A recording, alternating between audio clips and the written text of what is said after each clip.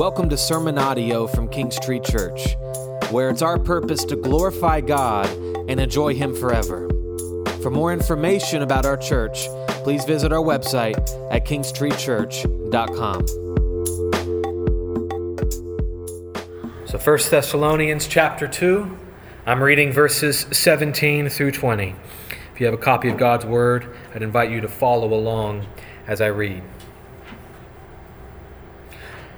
But we, brethren, having been taken away from you for a short while, in person, not in spirit, were all the more eager with great desire to see your face.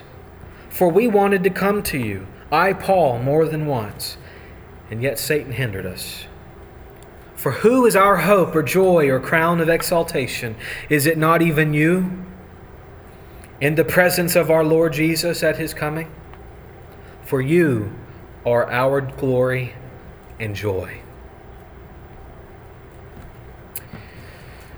Friends, there are several phrases in our church covenant, and if you're not a member of our church, we have a church covenant that we all commit to out of love for one another. And there's several phrases in that church covenant that come to mind in response to reading this passage. So I just want to make mention of them to you. The first one is about relying on God to have genuine love for each other. It says, we will rely on the Holy Spirit and remember the love of our Savior Jesus and being united in brotherly love for one another. And the next phrase is a commitment to pray for that, to pray that we would have this kind of love for each other. Praying for this is a way of relying upon God for it, by the way. And so the second phrase is this: we will prayerfully ask God to give us a deep and affectionate love for one another. Next, we have a section that describes the family type of relationship that we should experience and walk forward in as a church. It says, we will walk beside one another. Just get the imagery in your mind. We will walk beside one another as faithful brothers and sisters. And the last one I'll mention is this: we will commit to one another, not out of obligation, but love. The Christian life is centered around relationships. As we have been united to Christ and brought into the loving fellowship of the Trinity, our relationship with God has been restored. And now we are called as His people to live out that loving relationship with one another. This is exactly what Jesus prays for in the high priestly prayer. In John 17:21, this is what Jesus says. He prays that they, meaning us, God's people, the church, they may all be one. Even as you, Father, are in me, and I in you, that they also may be in us, so that the world may believe that you sent me. I hope you caught that. We have been united to God.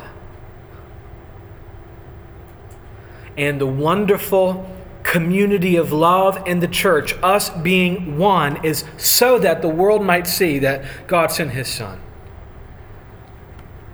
So that people might come to believe in the gospel, come to trust in Jesus for salvation. This is why Jesus can say, by this all men will know that you are my disciples, if you have love for one another.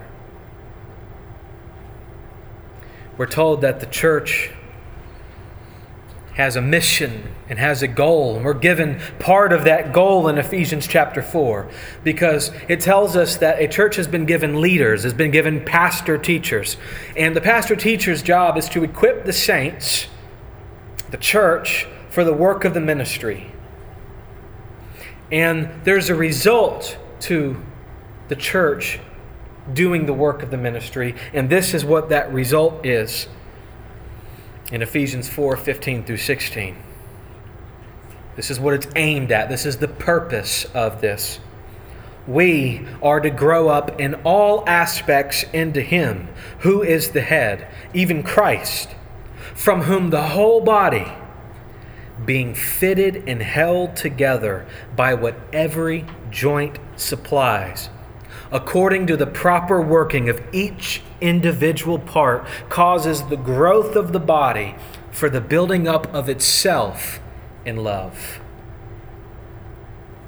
The church is called to build itself up in love, to lovingly help one another become more and more like Christ. And the church does that by each individual in the church contributing his or her own part. That's a picture of this church covenant, friends. That's a picture of living life together, sharing the Scriptures with each other, speaking the truth in love with one another, using our gifts to serve, playing a part in helping the whole congregation become more like Jesus. That's the responsibility of every Christian sitting in a chair in this room. That's what we're called to do as God's people. If you're in Christ, you now belong to a new family. And I know that this sometimes is new for a lot of folks, especially in America, because we live in such an individualistic society. That's one reason. We live in a culture where you're encouraged to just focus on yourself, your health, your wealth, your job, your house, your dreams, your aspirations, and so on. And it would be wrong for somebody to tell you to not focus on yourself in those ways, but to do something for the interest of others. We also struggle in our culture more and more so at building genuine, lasting relationships because a lot of people have some of their most communication and interactions through a screen or an app on a phone instead of in person. Now, we have a lot to be thankful for in regards to technology, but we should allow technology to aid us in building genuine relationships instead of being a substitute for them.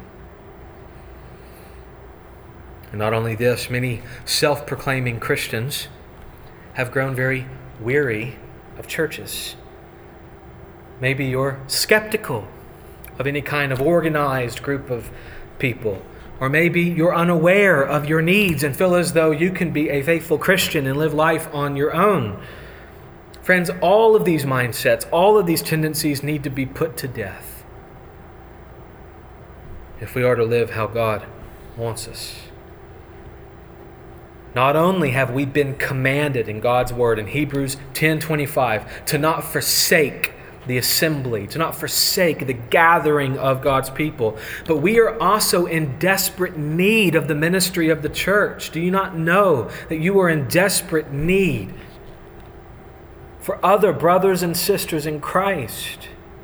How else can we learn to grow up in Christ-likeness as a body unless we are being equipped by the pastors? And how else can we grow up in Christ-likeness without the ministry of the whole body building itself up in love, each individual part? My dear friends, you are more desperate for the ministry of the church than you know. More desperate than you could ever imagine. This is God's means for growing us. But let's assume for a moment that you don't feel like you're in need, which you are. That would be a false assumption. But even if you felt like you're not in need, what about all those other lowly saints who are? Why distance yourself from people who need your help, even if you don't need theirs? I mean, what kind of love would lead someone to live life on their own because they don't need help while leaving the other Christians around them to slug it out on their own, without any guidance, without any support? Don't you think love would compel you, even if you feel like you don't need it, that love would compel you to commit yourself to God's people because there are other people who do?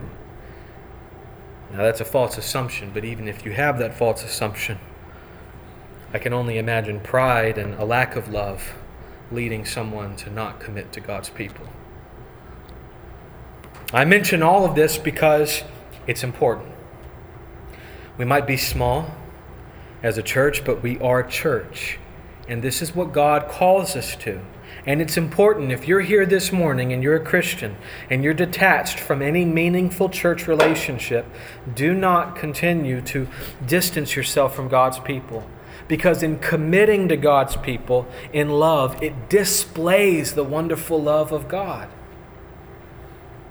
That should be a goal of yours in your life. I want God to look good. I want His love to look good. I want His wisdom to be on display in the unity of the church. But the other reason I mention this issue is because our text deals with it. It deals with the relational, love, affectionate aspect of being a Christian. This morning we're looking at the Apostle Paul and his love for the Thessalonians.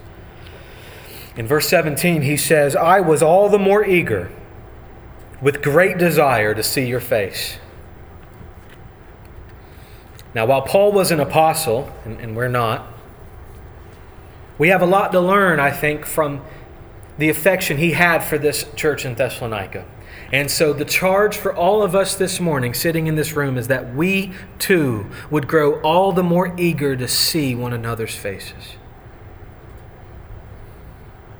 That this church would be a genuine community of being built up in love so that the world would know something of the great love of our Savior, Jesus Christ.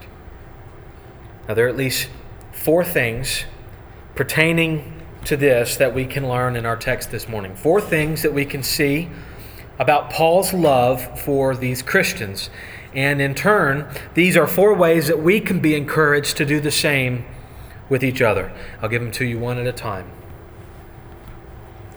The first thing I want us to see in regards to Paul's love is this. Paul did not want to be separated from the Thessalonians. Instead, he was taken away. He did not want to be separated from them. He was taken away. Look at verse 17.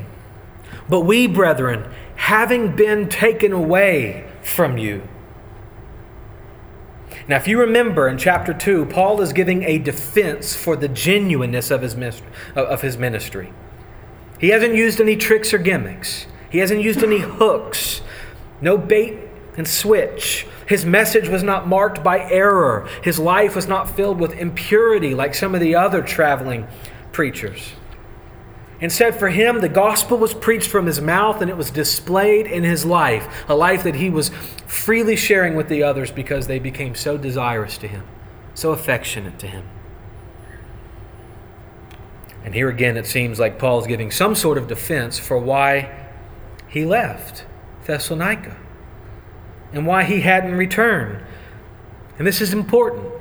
It's important because in verse 14 of chapter 2, Paul says this, "For you, brethren, became imitators of the churches of God in Christ Jesus that are in Judea." How? "For you also endured the same sufferings." This church in Thessalonica received suffering, mainly through persecution. And the charge could have been that Paul decided to leave them when things got tough. I mean, so much for the fatherly and motherly love he had for them, as he claims. What kind of father, what kind of mother would abandon their children when the child undergoes great suffering? Of course, Paul didn't just abandon the Thessalonians. He says he was taken away. And there's a way in which they were taken away. Persecution came, and in fact, the Thessalonians sent them. In Acts 17:10, it tells us what happened when the persecution came and they endured it for a while. It says, the brethren, so the Christians in Thessalonica, immediately sent Paul and Silas away by night to Berea. They weren't able to continue. The persecution had gotten so bad. And they were sent away by the church. And Paul tells us here in our text that he was forced to leave.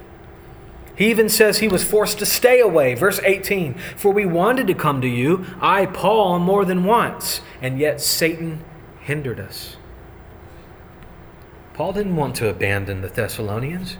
He didn't want to stay away from them. Instead, he was genuinely forced to leave, and he was prevented from returning. Now, I want to point out something quickly in this text. When Paul says that he was taken away from them, he uses the word aporphanizo. I wonder if you heard something interesting there. Orphanizo. It's the same word used to describe an orphan. And here, Paul's using it as a verb to describe what happened to him when he was taken away. It's like Paul saying, I was orphaned from you. Now just imagine for a moment the trauma and the heartache that would come over a child being ripped away from his or her parents and becoming an orphan. Paul saying, I was ripped away from you. When I was forced to leave, it was like I was orphaned from you. Friends, is this how you feel when you are for some reason or another forced to be away from each other? Do you feel ripped away? Do you feel hindered? Or do you carry on like it's just another day? I didn't miss out on much. See, when you look around this room and you see the people in it, do you have a sense about you that this is your family? These are my people. And to be removed from them would be like being orphaned from them. It'd be like being ripped away against my choice, against my will. Friends, I imagine that the degree to which you may feel this might be an indication of how much love you have for those in this church. Pray for this kind of heart. Pray for this kind of desire for being with one another. Ask God to give you this level of affection.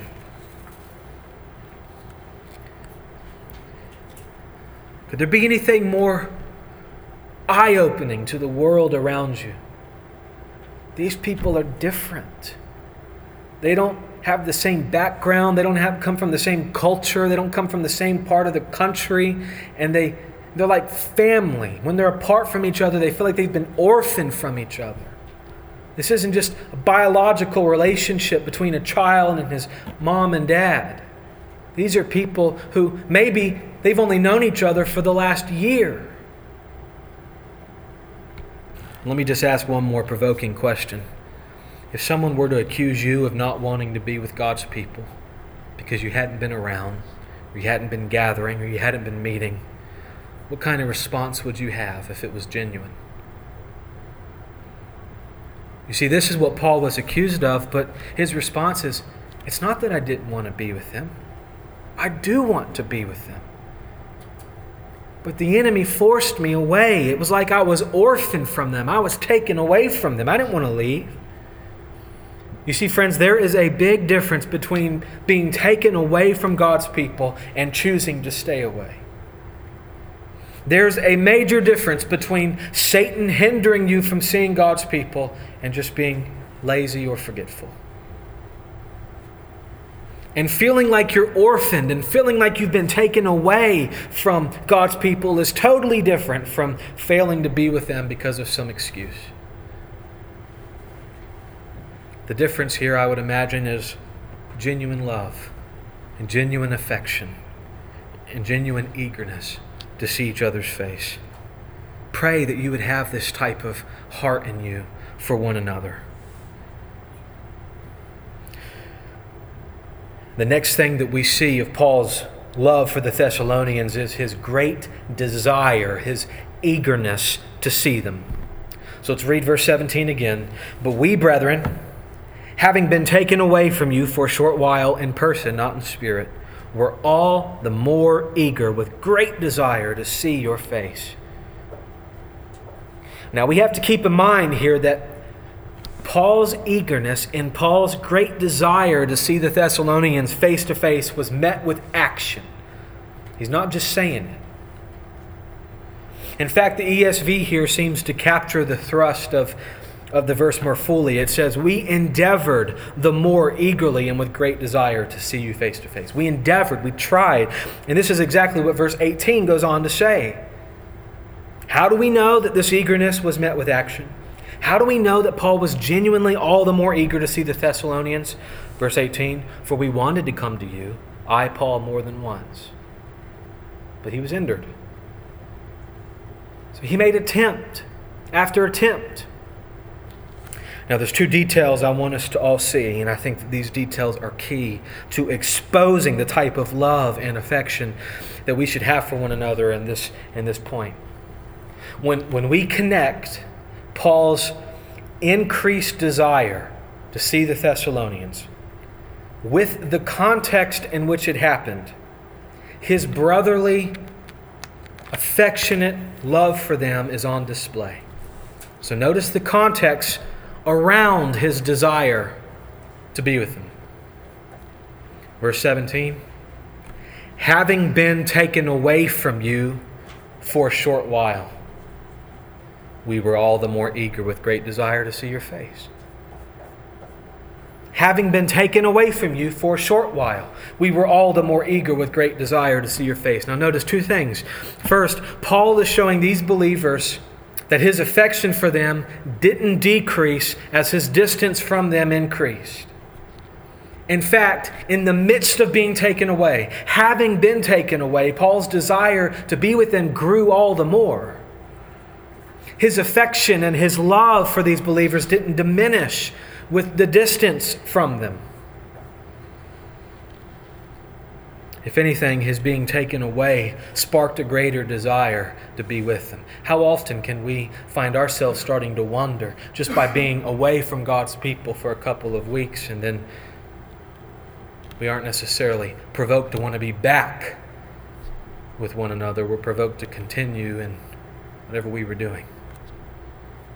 We desperately need this type of love. But I want you to notice another nuance. 2 words. Paul says, having been taken away from you for a short while. A short while.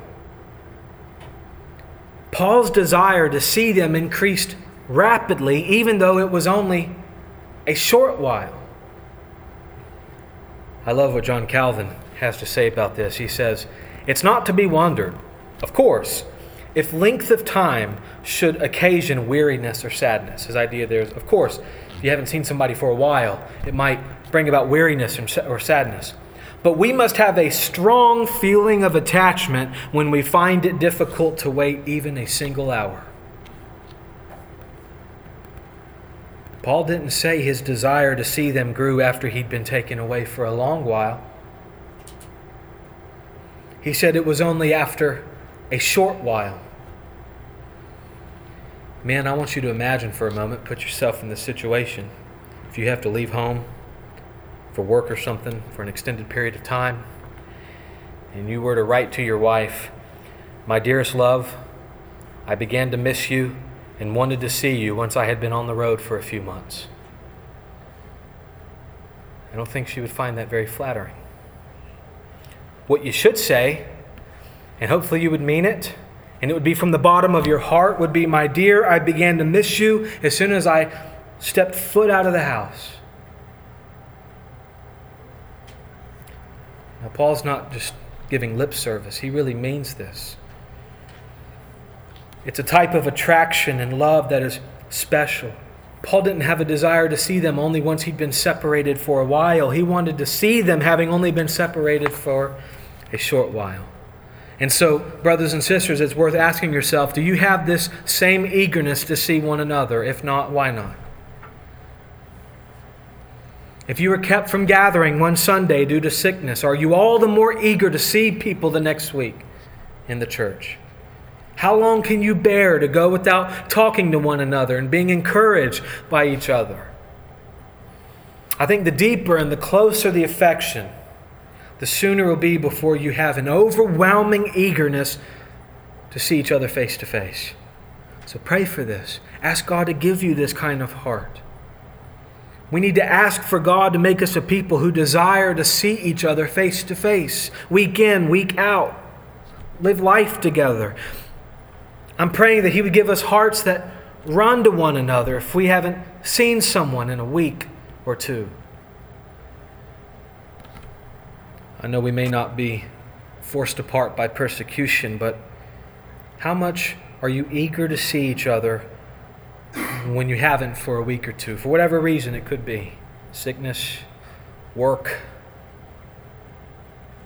My dear friends, there are so many things that grasp for our attention, that grasp for our affection, that beg us to love them. Let's not be people who miss sports and entertainment and work or sleep or whatever it is more than God's people.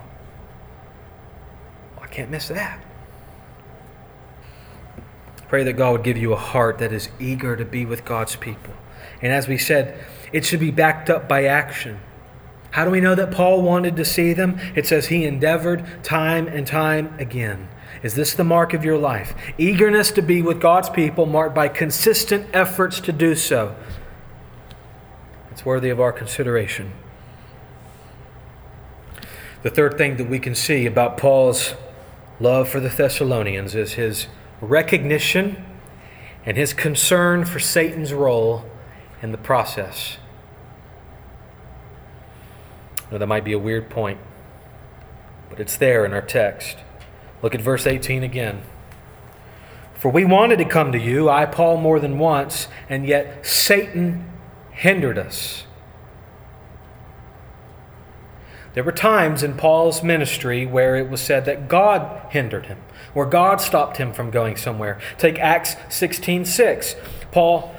Luke writes about Paul and his evangelistic team. They passed through the Phrygian and Galatian region, having been forbidden by the Holy Spirit to speak the word in Asia. So they were forbidden, hindered from going somewhere. The Holy Spirit prevented Paul from going into Asia and preaching the word. But in our text this morning, Paul directly says that Satan hindered him. Now, why might that fact allude to Paul's love for the Thessalonian believers? Well, friends, in the same way that a soldier's battle against the enemy demonstrates his love and loyalty for his country, Paul is using military language here in the original Greek. He acknowledged that there's a conflict and a battle going on. When he says Satan hindered us, the word hindered carries this idea of stopping or cutting off. And it was often used as a military term. As one military attempted to stop the other from advancing, they were said to cut up and destroy and demolish the road. Why? To keep the enemy from coming, to hinder them from being able to pass. And apparently Paul says this is what Satan's doing. He's destroying Paul's pathway back to these believers. Why? Because he hates these Thessalonian Christians. Satan does. And he doesn't want Paul to come and encourage them and to help them continue in their faith. Yet Paul still strives time and time again. This demonstrates his love for them. And Paul also mentions Satan in chapter 3, verse 5. And it indicates even more of Paul's thinking here, of what's going on in his mind. The next chapter, verse 5, a few verses later. For this reason, when I could endure it no longer, I also sent to find out about your faith, for fear that the tempter, that is Satan, might have tempted you, and our labor would be in vain. Now, there's a word there that's already showed up earlier in the letter. Paul's worried that the tempter would tempt the Thessalonians and his labor would be in vain. Where else have we seen in vain? If you remember 1 Thessalonians chapter 2, verse 1, Paul says his labor was not in vain. For you yourselves know, brethren, that our coming to you was not in vain. In other words, because the Thessalonians had received the Word of God as the Word of God, because they had come to trust in Jesus for salvation, he knew that his work, his ministry there was not in vain. Yet there was still this threat in his mind that Satan would come and take the word which had been sown in them, which is what Jesus says Satan loves to do in the parable of the seeds. The seeds that fell on the road, Satan came, took them away. He's concerned, is the deceiver going to come and deceive them, turn them away from Christ, and making my work among them vanity, making it in vain? And so do you see Paul's love in this situation? He was concerned for these brothers and sisters. He tried all the more to come and see them, yet Satan hindered him every way. And maybe, in Paul's mind, Satan was about to deceive these Thessalonians who'd become so precious to him. Friends, I do wonder, do you consider your commitment to one another as seriously as this? Is it a matter of life or death to you? You look at one another and you haven't seen each other in a while and you wonder, I don't want Satan to deceive them. I want to help them to persevere and to grow. That's what the Bible calls us to. Hebrews 3, 12 through 13. Take care, brethren, that there not be in any one of you an evil, unbelieving heart that falls away from the living God. But encourage one another day after day, as long as it is still called today, so that none of you will be hardened by the deceitfulness of sin. We are in a war, friends. And Satan would love nothing more than to drive a wedge between God's people or to hinder them from seeing each other. You know what happens when you get a sheep all on its lonesome? That's when the wolves attack it and destroy it. We must have a deep and profound concern for one another's souls.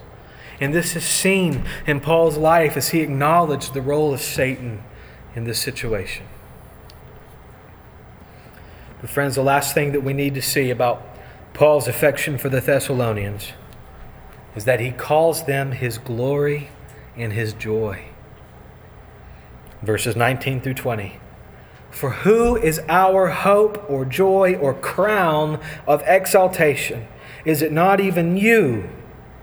In the presence of our Lord Jesus at his coming. For you are our glory and joy. Now, how can Paul say that? How can Paul, whose only boast was in the Lord and whose hope was in Jesus, say that the Thessalonians were his hope and the crown of his exaltation? How can he call them his glory and his joy?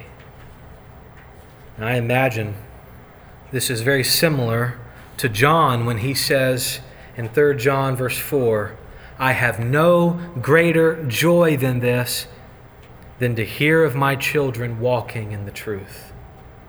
Talking about the churches that he shared the gospel with. No greater joy than to know that they're walking in the truth.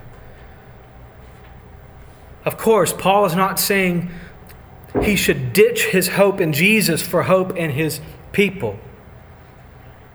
But the meaning is fairly clear. It brings joy to Paul to know that the Thessalonians are doing well in their faith. Paul's joy and glory is wrapped up in the faithfulness of the Thessalonians. The Thessalonians are Paul's evidence of the fruitfulness of his ministry. Evidence that he didn't labor in vain, but that he was useful to God and that God used him to do his will. He toiled day and night, and nothing brought him greater joy than to know that God was using him in the lives of the Thessalonians because they were now following Jesus. Friends, Paul's not talking about self-exaltation. He's doing it from a place that recognizes that God is at work in him. 1 Corinthians 15:10, Paul says, but by the grace of God I am what I am, and his grace toward me did not prove vain. But I labored even more than all of them. Yet not I, but the grace of God with me. There's a few passages in Scripture that speak of this kind of love, this kind of receiving joy and glory and a reward from the work that we've done here on this earth amongst one another. Here's one example, 1 Corinthians chapter 3, verses 10 through 15. According to the grace of God which was given to me, like a wise master builder, I laid a foundation, and another builder is building on it. But each man must be careful how he builds on it. For no man can lay a foundation other than the one which is laid, which is Jesus Christ. Now if any man builds on the foundation with gold, silver, precious stones, wood, hay, straw, each man's work will become evident, for the day will show it, because it is to be revealed with fire, and the fire itself will test the quality of each man's work. If any man's work which he has built on it remains, he will receive a reward. If any man's work is burned up, he will suffer loss, but he himself will be saved. Paul's thinking about this context of being used by God and receiving a reward for his labors, which is seen in the faithfulness of the Thessalonians. That's why he's able to say, is it not even you in the presence of our Lord Jesus at his coming? You are our glory and joy. Or consider 1 Corinthians 4.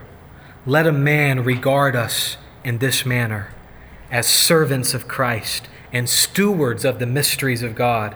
In this case, moreover, it is required of stewards that one be found trustworthy. But to me, it is a very small thing that I may be examined by you or by any human court. In fact, I do not even examine myself, for I am conscious of nothing against myself, yet I am not by this acquitted. But the one who examines me is the Lord. Therefore, do not go on passing judgment before the time, but wait until the Lord comes, who will both bring to light the things hidden in the darkness and disclose the motives of men's hearts, and then each man's praise will come to him from God. Are you seeking to live for the praise of men, or are you seeking to live from the praise that comes from God? In such a way that you work and toil, not to gain your salvation, but to hear, "Well done, my good and faithful servant," and to receive a reward for the work that you had done that was lasting. I wonder if you sense some of this, that your joy and your pride is wrapped up in seeing others come to know Christ and to follow him more faithfully. Are you working to hear this "well done, good and faithful servant" from God? Are you striving to use your gifts and your abilities to serve this church so that we may be brought up in Christ-likeness?